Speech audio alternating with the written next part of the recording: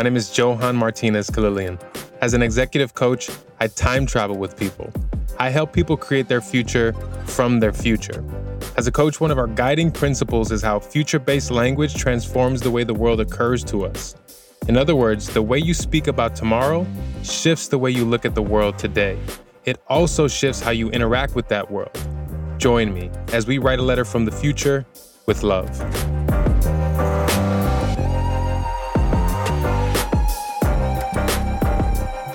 Now, if someone would have told me that I'd meet the love of my life in the midst of a pandemic, which would eventually turn into civil unrest that would culminate in an American insurrection, which would be watched all over the world, yeah, I'd have laughed. And then I would have asked them what platform it was streaming on. I mean, because I'm always in the mood for a bad movie with a cheesy plot. And as hard as it may seem to fathom, in the craziness that was 2020 with all the chaos that everyone was experiencing, I was blessed with a wife and a baby girl. My wife and I have been through almost every single curveball life has to offer in 1 year. And our next adventure was being parents. The first test was news that our little one had a hole in her heart and a cyst in her lung, called a CPAM.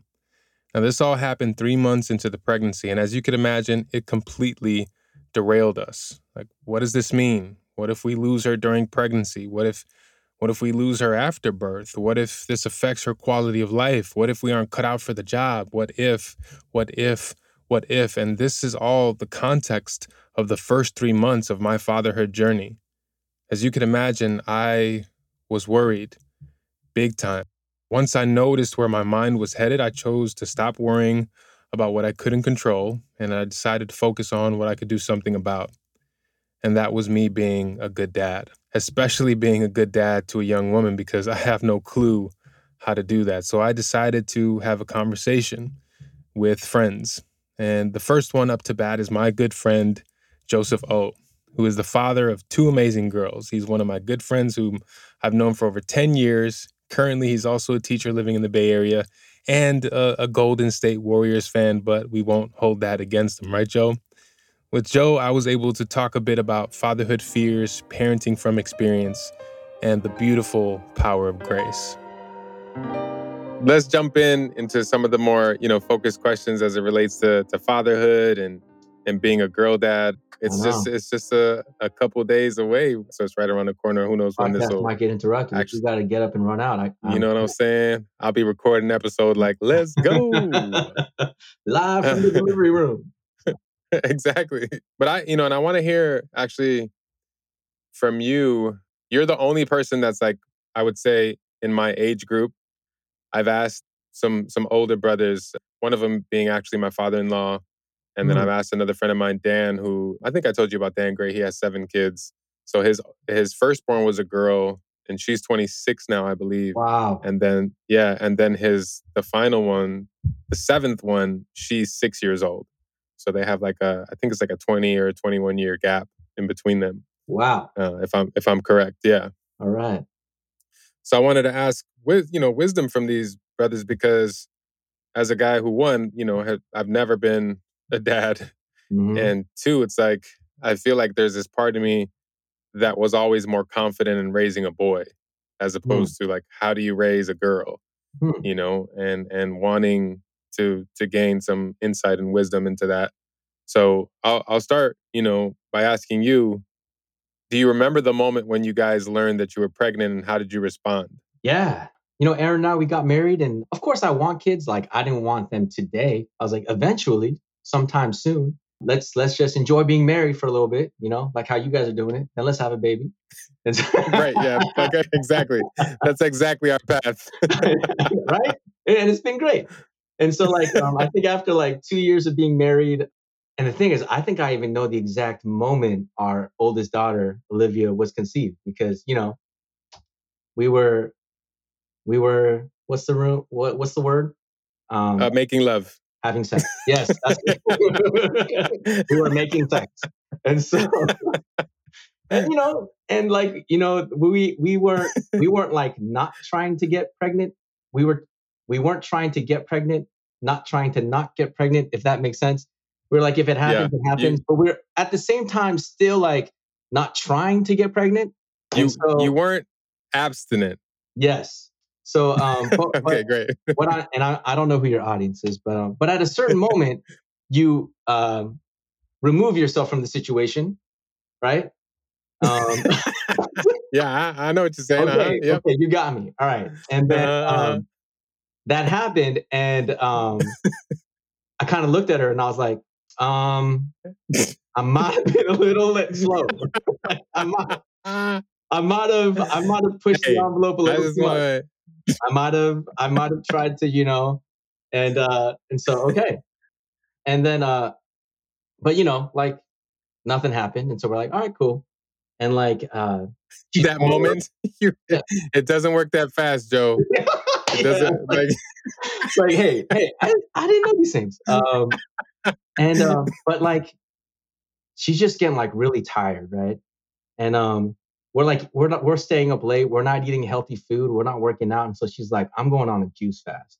So she went on a juice fast, but she also has to commute an hour to San Jose where she's teaching, and then an hour and a half with traffic back. She's just not feeling great. Goes on a juice cleanse, all this stuff. Goes in to see her doctor, and her doctor's like, "Have you taken a pregnancy test?" She's like, "No." So she comes home. She bought a couple pregnancy tests, and I was like, not gonna let you, you're not gonna go through this alone. I'm with you. And so I grabbed the pregnancy test. She took one. I took one. Mine was negative, right? And so I was like, and then she showed me hers. And then I think there Wait, were like two lines on it. And I was like, wait. Like, but do they need to be like clear and bright? Or like, and so like that's how we found out right there. I was like, I guess, and it went from you're pregnant to like the whole we're pregnant thing. I was like, we're pregnant. Okay, we're pregnant. yeah, we're Okay. pregnant. And she's like, hold on. And I was like, I told you I was a little slow. I told you, I knew it. Like, and that's how we found out. And in that exact moment, I was a little scared because I was like, Mm, I was like, I want this, but at the same time, I was like, this means it feels like things are going to change. And there was a little part of it that was selfish. I was like, I guess I'm not going to be staying up late playing video games.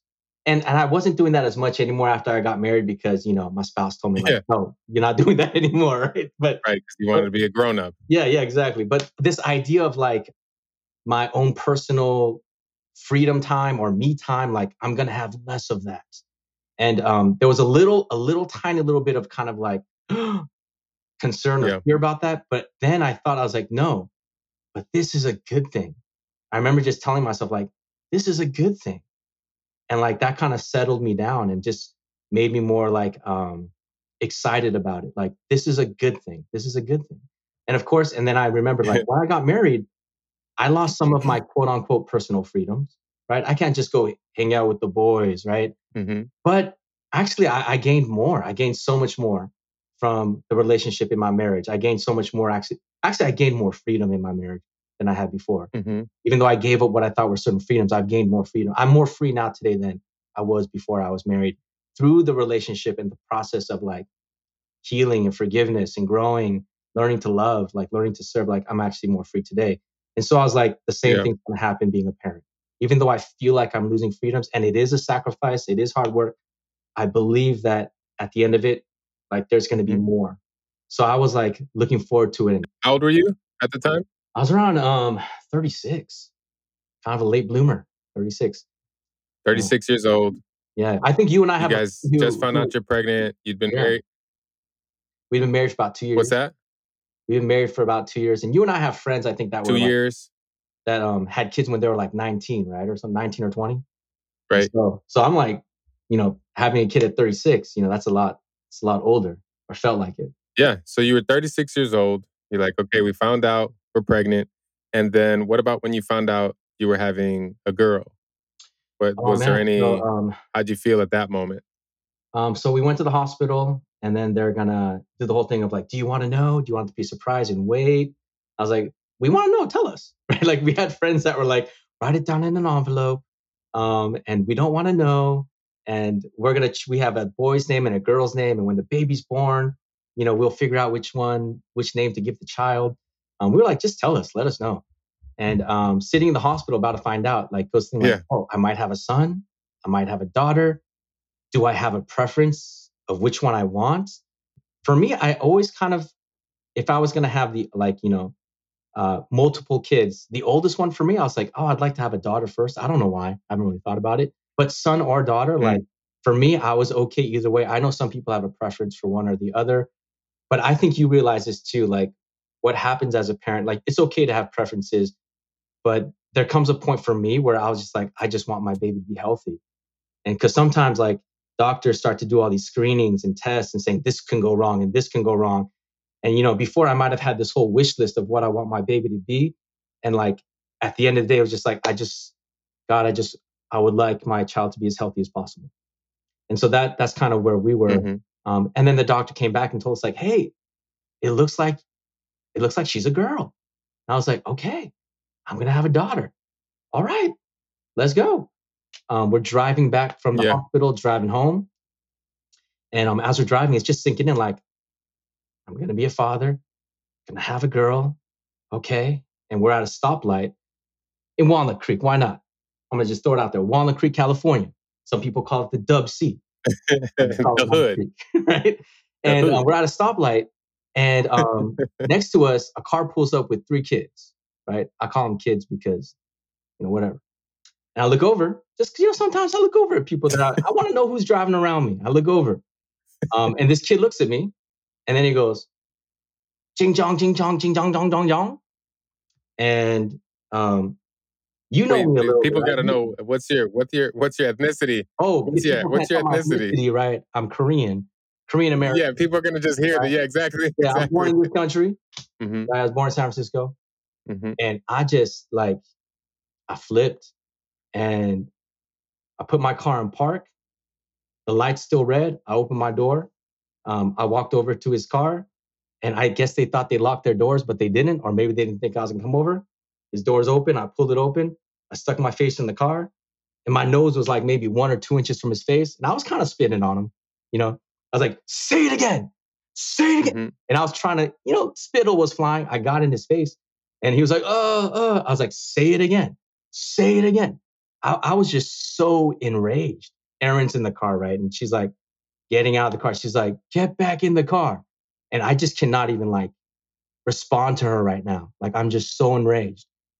I lost it. And so I just grabbed the kid's hat, right? Like they might have been like college kids or whatever, high school kids. I just grabbed his hat and like I just left because I was like, "You're not going to say anything. You're just sitting there." All right. I just grabbed his hat. I walked back and then I just turned around, threw it back at him. And, of course, they get the hat, put it on, and they stick out their middle fingers. Jing, John, John, Chinaman, go back, job, saying all this stuff. And I'm just like raging. And the reason why I was so angry is like people have said stuff like that to me before. And yeah, sometimes I get upset, but I had never lost it like this. And it was because I just found out I'm gonna be a hmm father to a girl. And in my head, it was just like, she's gonna walk into this. Like, and I know it might be different for girls because, of course, I'm very aware of how Asians are perceived and treated in this country because that's how I grew up. That's my experience. I become more aware of how other people are treated in this country as well. Asian men are treated a certain way, but Asian women are also treated like a certain way. Like they're treated as like objectified and exoticized and like all this weird stuff. And like all that stuff was like just came out. Like, and I mean, I got back in the car and I told Erin, like, I'm never going to do that again because it put our family at risk. It put me at risk. It put our family at risk. I felt like I could take these 3 guys on no problem. Like I used to box, right? I used to do Muay Thai, right? I can run really fast if I'm in trouble, right? Like I was like, I can handle this situation, but I was like, I'm never. Yeah. And I was like, and when we have kids and there's a kid in the car, like I will never do that again. Like I will never get out of the car, start a fight with a random person because you never know what's gonna happen. Like I'm gonna swallow my pride and put our family's like safety first. Like, and so I promised her that. And since then, I haven't done stuff like that. But like, I just remember just feeling just so much like anger and just outrage of like, how dare you? And like, and it felt like such a special day. Like hmm we had just left the hospital, so happy. And then I think if that happened now, I don't think I Yeah. would have responded the same way. But yeah, that was definitely like, I definitely won't forget that day, but it's also a part of like what it means to not only Yeah. raise, It sounds like a yeah. memorable day for a number of reasons. It's like, that kid doesn't know why I was so angry. I don't know. But um, Exactly. But yeah, I mean, Well, so with that being said, because it sounds like this was a powerful moment, and you're looking back, and there's something that you would do differently. So I think that that's a perfect segue to part of what I want to invite you into right now is, if you had the ability to time travel and go back to, your 36-year-old self and give yourself advice on how to raise a girl, what are the ins and outs, the things to do and not do. I just want to start there with like what advice would you give yourself if you could go back and talk to yourself at the age of 36, right when you're about to have a girl? I mean, that's a good question. I think it's a good kind of like question to ask, and as long as you don't make it like a thing out of regret, and I don't think that's what you're doing, right? Like, oh, I should have bought Apple No, when it was not at all. $2 and I didn't, right? Like, but I understand like you're like Yeah, trying to learn, like there's right. wisdom there from mistakes that we've made. Like the way I grew up, like my parents immigrated here from Korea, right? They came to a country where they chose to become like mute and deaf. Like they couldn't speak the language and they couldn't understand the language. They were traumatized. Like there was a war in their country. They saw people killed, like in Korea. Before there was a North Korea and South Korea, there was a civil war. It was brutal. People killed each other. They saw it. They ran for their lives. My dad spent times in orphanages. His father died. Like there was a lot of trauma, a lot of horrible things happened. And they never got help. They never talked about mental health, mindfulness, breathing, right? Like none of that. It's just like you just wake up and go to work. I remember driving in San Francisco, and we lived in this tiny little house in the Fillmore, right? Tiny little Golden Gate Apartments. And we were driving the car with my friend and my dad. We drive by this big house and it's nice. My dad's like, when I came to America, I lived in that house. I was so proud. I was like, that house is so much better than our little apartment in the Fillmore. And I turned to my friend who was in the car. I was like, yo, Danny, when my dad came here, he lived in that house. And my friend was like, whoa. And then my dad said, yes, in the garage. And then I got embarrassed, right? And I was like, oh man. Mm, Later on, I realized like my father sacrificed so much to come to this country that he lived in a garage, to try to support our family. And through all that, he just had to deal with it. Like he couldn't like get help or complain or he just had to deal with it. And like so the way that they parented me was kind of like that tough love. Like if I didn't do my chores fast enough, my dad would tell me like, if people were shooting at you, would you move that slowly?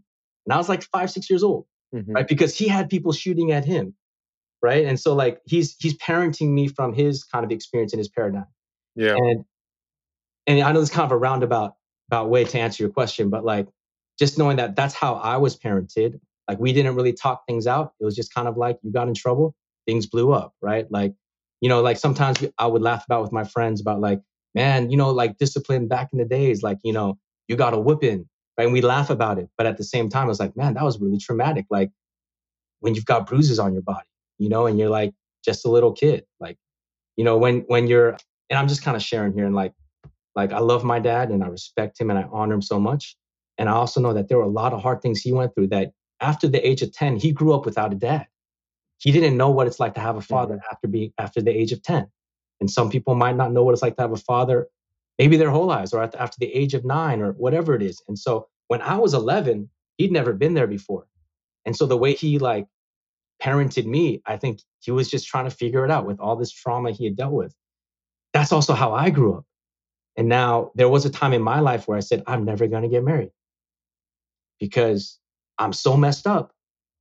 And like I kind of started this story by sharing me raging on some random people in the car. So your audience is probably like, Joe's got a temper problem, They're right? like, Like he's one of Johan's friends with him because he's trying to help him or something like that. But like, like this is this episode of the podcast is on anger management. exactly. Right?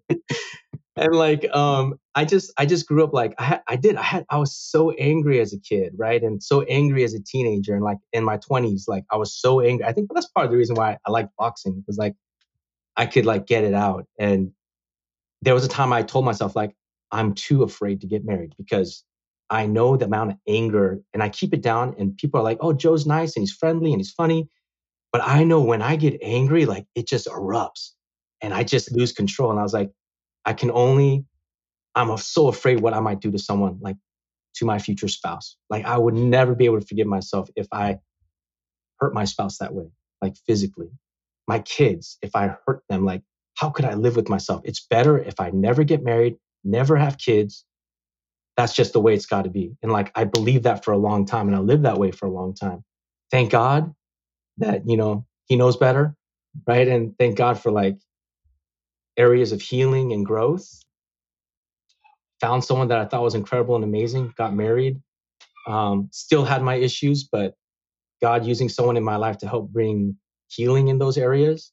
And when I had a kid, I was like, so still like, I don't want to do anything to like scar or damage this child. We're going to mess them up a little bit, but like nothing deep, right? Nothing where it's going to really mess them up. And so for like the first 2 years of Olivia's life, like, man, I was maybe not all the time, but I was pretty patient and like pretty like, but I remember one day we're stuck in traffic for over an hour and she just won't stop crying. And I'd never shouted at her. I'd become impatient, but I'd never like shouted at her. And she's about 2.5 sitting in the car seat behind me. It's just her and I in the car. She's crying for about 30, 40 minutes. We're in the car for about an hour of traffic. I just lost it. And I just started shouting at the top of my lungs. And I was like, stop it, stop it, stop crying, stop it, stop crying, stop. Because I was just so frustrated. And I could see in the mirror her face. And she didn't look scared. She just looked really puzzled, like, what is that? What's going on? Because she'd never heard me shout at her before. And instantly I regretted it. Instantly I was like, oh no. Like I just released anger and rage on her. And it hit her psyche, it hit her soul, it changed something, it made an impression that's there now. Like I've damaged her in some way. And I felt so guilty. I was like, I've been trying, and I was like, I only lasted 2 years and I lost it. I lost it on a 2-year-old. And in that moment in the car, like, I just felt so guilty and so bad. And I really felt like, and my faith is I follow the teachings of Jesus, right? And like in that moment, I felt his spirit speaking to me and saying like, I don't need you to be a perfect parent, but I need you to model, right? Repentance. I need you to model what it looks like when you mess up and how to fix it, how to go back to someone and like apologize. And so she's only 2, but I was like praying out loud in the car. And I was like, God, I'm so angry right now. I'm so frustrated. We're stuck in traffic. And I just started shouting and screaming at my daughter. And God, I'm so sorry. I don't want to be that kind of parent, but I just got angry and I couldn't control it. And God, I'm sorry. God, I'm sorry. Help me to change, God. And then I looked at Olivia and I said, Olivia, I'm so sorry that I yelled at you like that. If it was scary, I'm so sorry. I don't want to do that. I'm so sorry. Can you forgive me? And she just looked at me. She's like, yeah, right? And then, like, she was in that moment, she was kind of over it, right? And she's like, I'm done. And I had a little snack in the car. I should have given it to her sooner, right? So I had a little snack to her, and we were driving. And so I guess the advice I would give to myself is like, be gracious to yourself. Like I would tell myself, like, I know you're so motivated to be like a good dad and like a perfect dad and not to make the same mistakes your parents made or hurt you in the same ways. Like I know that's your heart and you're still going to mess up. You still might even do the same things to your kids that happened to you, even though you're like, I'll never do that. Or I don't, you might. And so like, forgive yourself, right? Like forgive yourself and show your kids like what it means to like ask for forgiveness and also what it is to forgive yourself. To not be too proud to like say like, I'm always right. And so like that's like a big thing I would have told myself was like, it's okay to mess up, ask for forgiveness. You're a human. Be human. Yeah. And anything I tell you, I already feel like you already know. You know what I mean? It's like you got me on this show to ask me stuff. And like, honestly, I need to get that whatever stuff you have from your friends, especially that guy who has like a 26-year-old and a 6-year-old. Like I definitely want, I definitely want in on that. But that's one thing I would say. Another thing, and feel free to cut me off or jump in. Well, let me, because let's get even with the kind of the follow-up for that. Because if you could, you are human and living in a mode of self-forgiveness, I can see how important it is as a father, as a husband. I mean, fill in the blank of any meaningful relationship in your life, right? It's like, be kind to yourself, learn how to ask for forgiveness and release.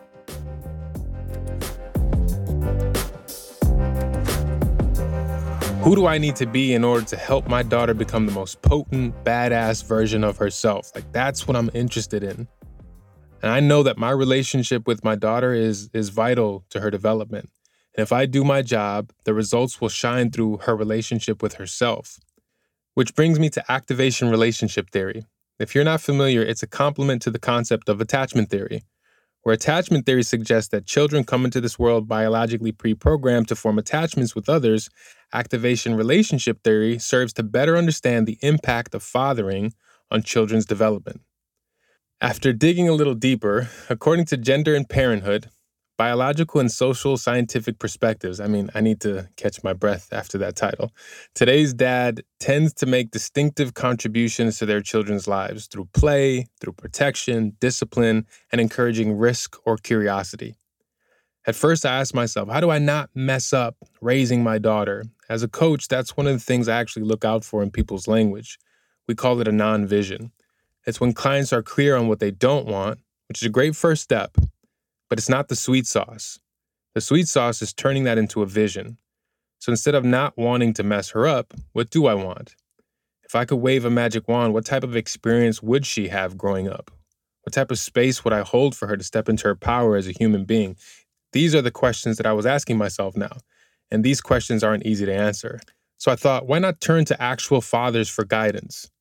Men in my life who have years of experience with sons and daughters alike. The village elders, a concept that I believe we've lost in our current culture. Now, whenever a client wants to grow and is looking for a mentor, I ask, who has believability in that area? For coaches, believability is about two things. One, has this person achieved success in this arena? Two, have they helped other people achieve success? So when a client wants to grow in a specific area, we invite them into finding someone in a high believability of that area. We can grow more as you pinpoint specific people who actually know what they're doing. So when it comes to fatherhood, I knew just the guy. Dan Gray, father to 7 children. You heard that correctly, 7 kiddos, 5 boys and 2 girls. His daughters are 19 years apart. In my conversation with Dan, I learned a bit more about the importance of transparency with your children and cherishing the important moments as they grow up.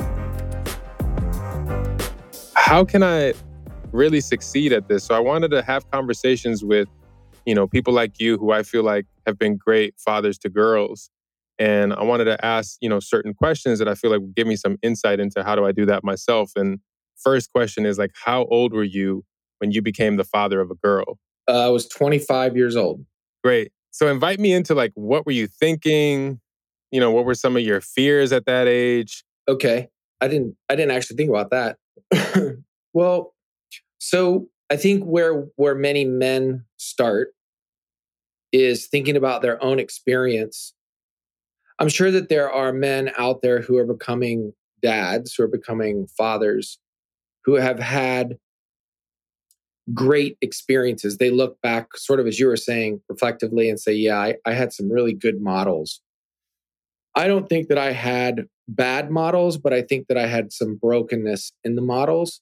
And so one of the things I remember really concerned about is in the broken model or in the brokenness of the models that I had for parenting and fatherhood, would I be unable or is there some blind spot that I have that would make me a bad father?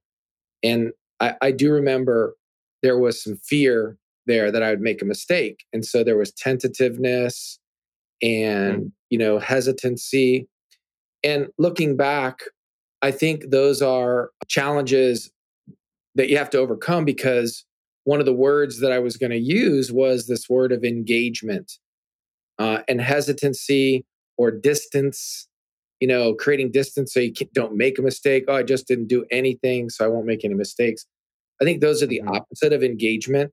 And I would probably say that for a man to think about raising a little girl and then a young girl and then an adolescent girl and even a woman to still have that engagement power with my daughter, Eilina, you got to practice just getting in there and not being filled with fear and making mistakes can have a paralyzing effect.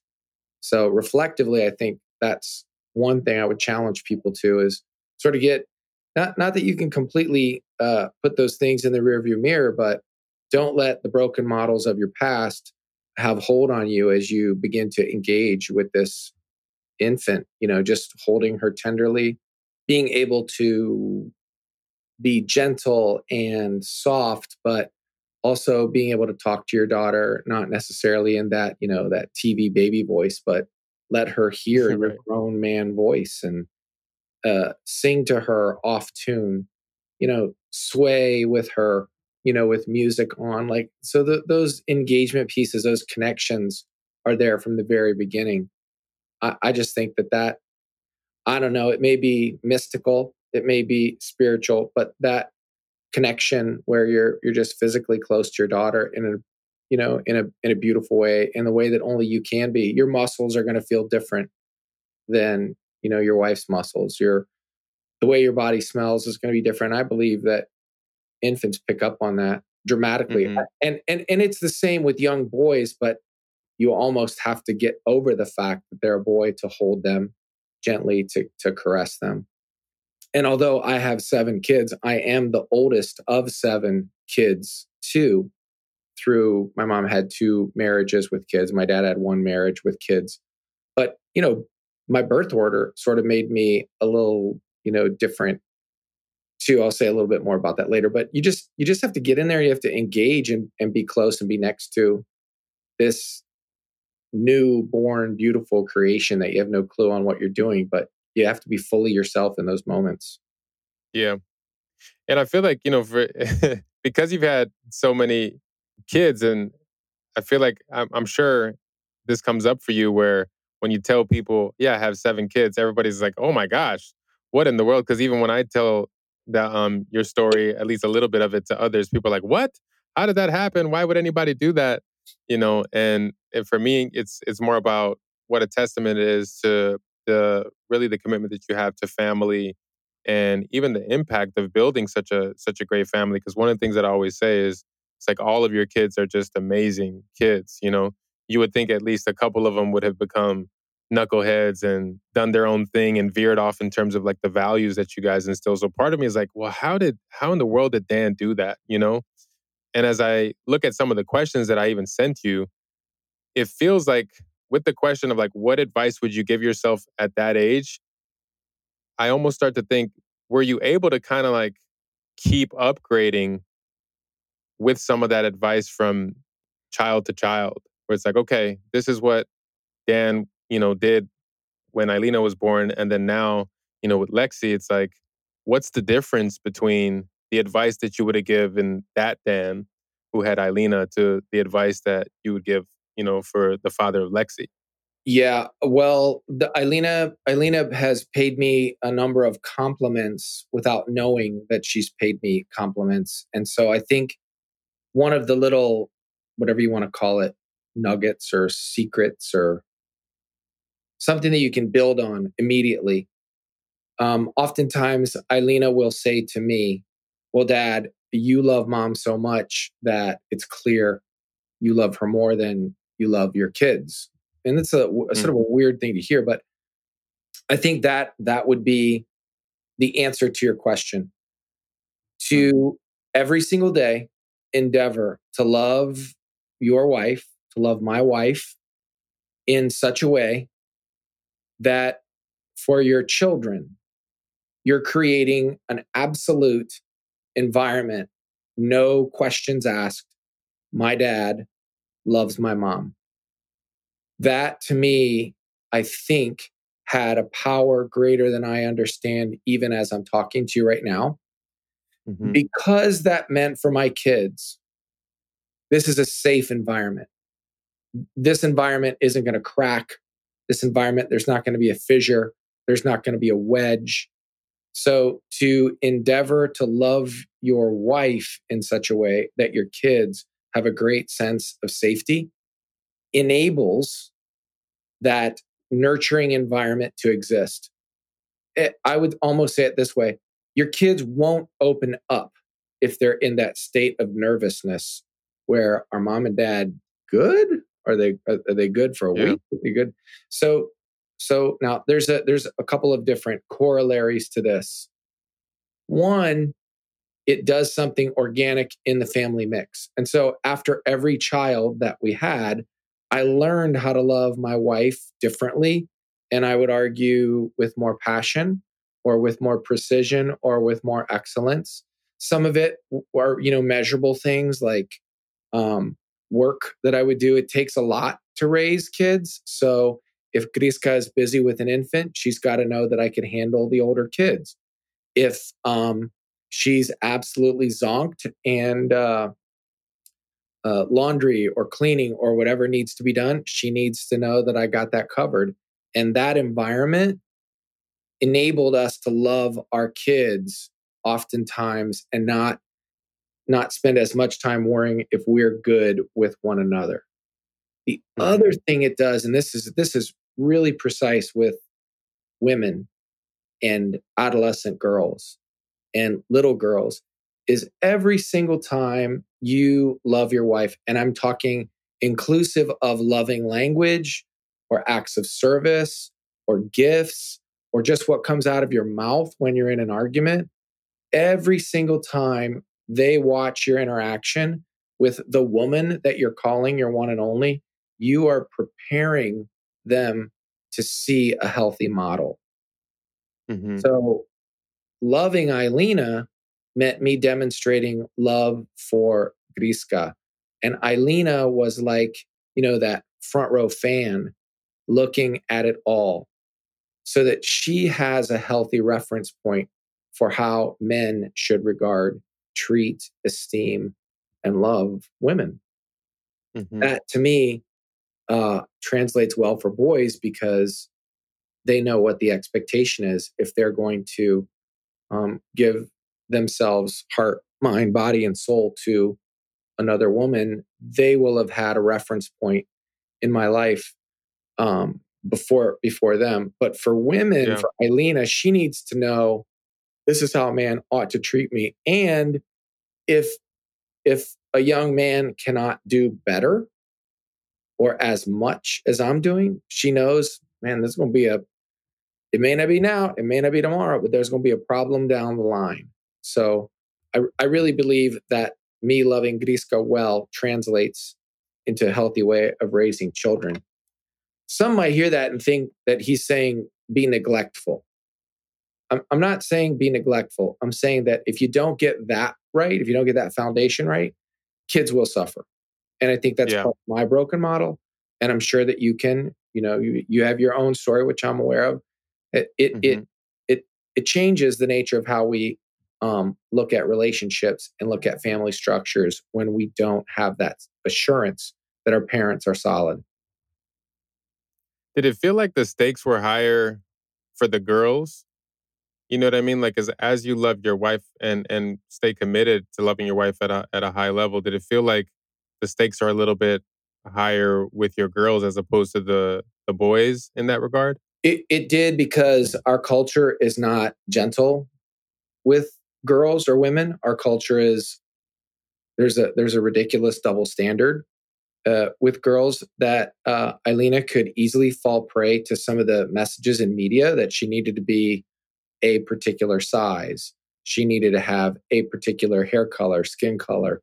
The list goes on and on. So again, Eilina seeing me say to Griska, as you are, beautiful, wonderful, I love you with everything. Eilina begins to understand that that is how a man should be relating to her. Well, how any person should be relating to her with respect and dignity, not out of performance. And I think for women in general, our culture has not defined them in who they are, but I think our culture has defined them in what they can do. So women grow up, I think, it's my opinion, really having to perform or meet some standards that are super artificial. They're not from the kingdom of God, I would say. They're not biblically based. They are culturally based, and they do a lot of harm. So, yeah, I do think it was higher stakes. Yeah. And so even, with that being said, if you could go back, especially we could look at, with Eilina, who is now 26, right? Mm-hmm. And so, I mean, there's so many different ways where, as you talk about like moving the conversation, because I have tons and tons of questions. But I wanna really zero in on when it comes to your girls specifically, it's like, what would you just do the same? It's like you basically showed up a certain way and you're like, man, I really I really hit the nail on the head. Like I did this right and I wouldn't change it. I would do this if I could go back. I would actually do the exact same thing. Yeah, I don't know how this is going to sound, but help them make their bed daily. Go with them and brush their teeth. Let them see you brush your teeth. Let them see you put your socks on. Your life shouldn't be hidden from your daughters. Let them hear you laugh. Hold them when you're laughing. Get down on the floor and get at their level. Now, that doesn't mean don't sit down and put time blocked out on the calendar and think about when you're going to spend time.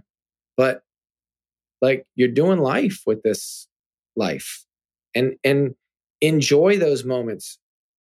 Maybe, Johan, I would say it this way. Don't be in a hurry. Don't pencil them in and say, yo, 45 minutes is up, 15 minutes is up. Those are the things that they remember that you penciled them in to a calendar. Like those are the pernicious things. Those are the things that stick.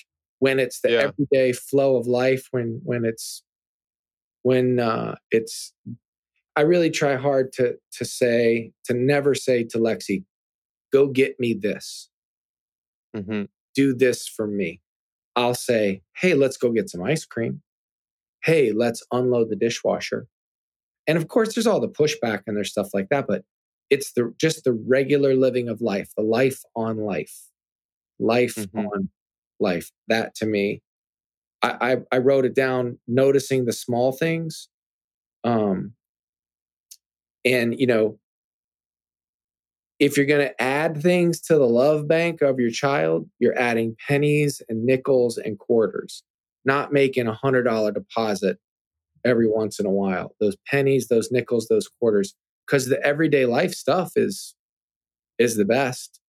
I hate the idea of living between events because for Lexi, every moment is an event for her right now.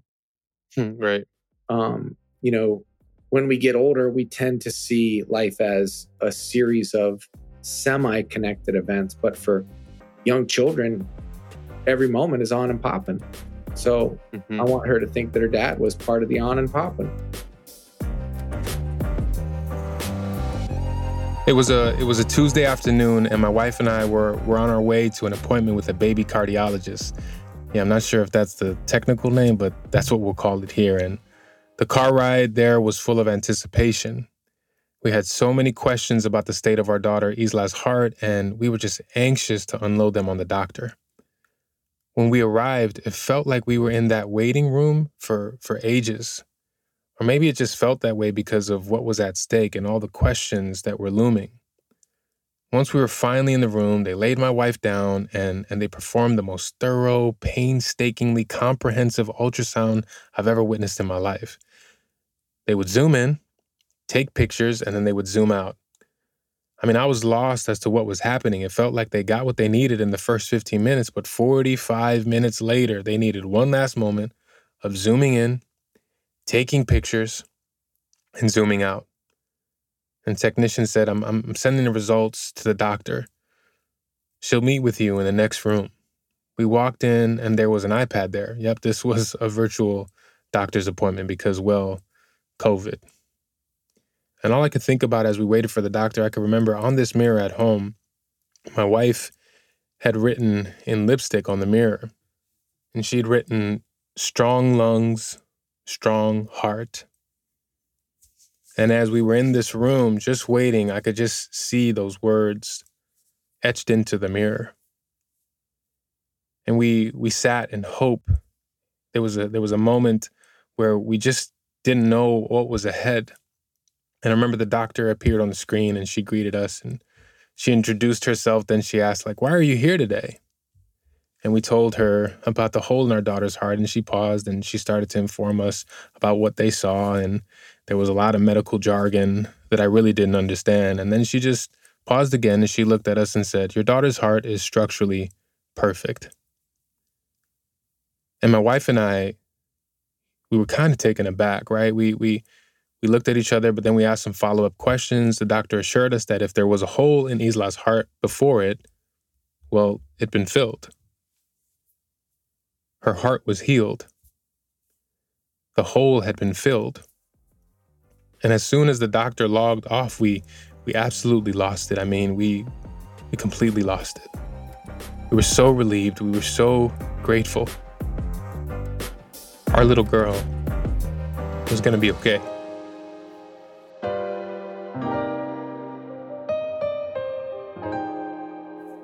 To my little girl, Isla, here's what I've learned so far. Yes, in my 2 months of fatherhood, I can definitely say I am an expert at being your dad. I've learned that fatherhood is all about moments, and you've already blessed us with so many moments. You've peed on us many times, right? Me and your mom have been baptized by that. You've also pooped on us. As a matter of fact, you did so tonight while we were bathing you and while I was writing the script, so thanks for that.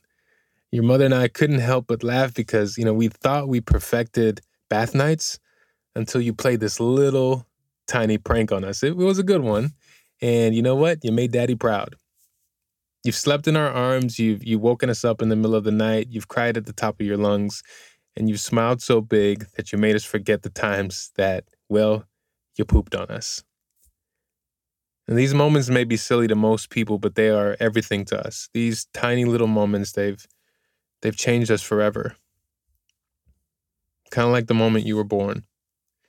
And the memory is still etched into my mind like it happened seconds ago. The room was silent and everyone's soaking in the miracle of life. And the doctor just turns you around as soon as you entered into the world. And you just stared at me. Your eyes were open. You were so aware. You just locked eyes. And in that moment, that brief, fleeting moment, I knew that my life would never be the same again. See, I lost it. Your mom lost it. And you're going to learn this about me. But I cry as much as you do right about now. And let me tell you something, kiddo. You cry a lot. And the tears, they just kept flowing and flowing. And your mother and I were overcome with so many feelings: joy, excitement, relief, hope, and a profound sense of this deep, abiding love. And the next day I remember holding you, feeling like I didn't want to break you because you were so tiny. I remember your little hand gently grabbing my finger. It was another one of those moments, those brief, fleeting moments to be cherished as a father. It was in this moment that I could almost hear your voice telling me, "Papi, I'm here for you as much as you are for me." And that was the moment that I knew we were going to be okay, because we're in this thing together. Thank you so much for being our baby girl, Isla. Mommy and Daddy love you so much. More than you'll ever know.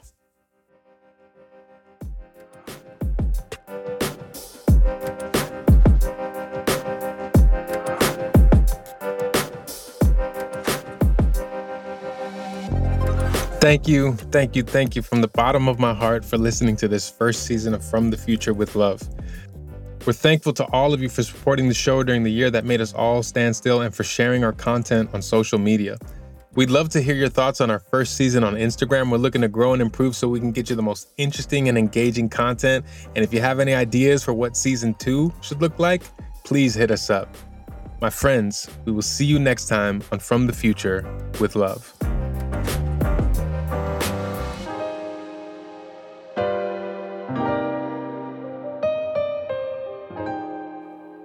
From the Future with Love was written and performed by yours truly, Johan Martinez Kalilian, produced by Rithu Jagannath and Matthew Jones, executive produced by Jason Jaggard, fact checked by Rithu Jagannath, editing, mix, and tech production by Hammond Chamberlain, photography by Jess Kaler, and graphic design by Ivan Lizarde.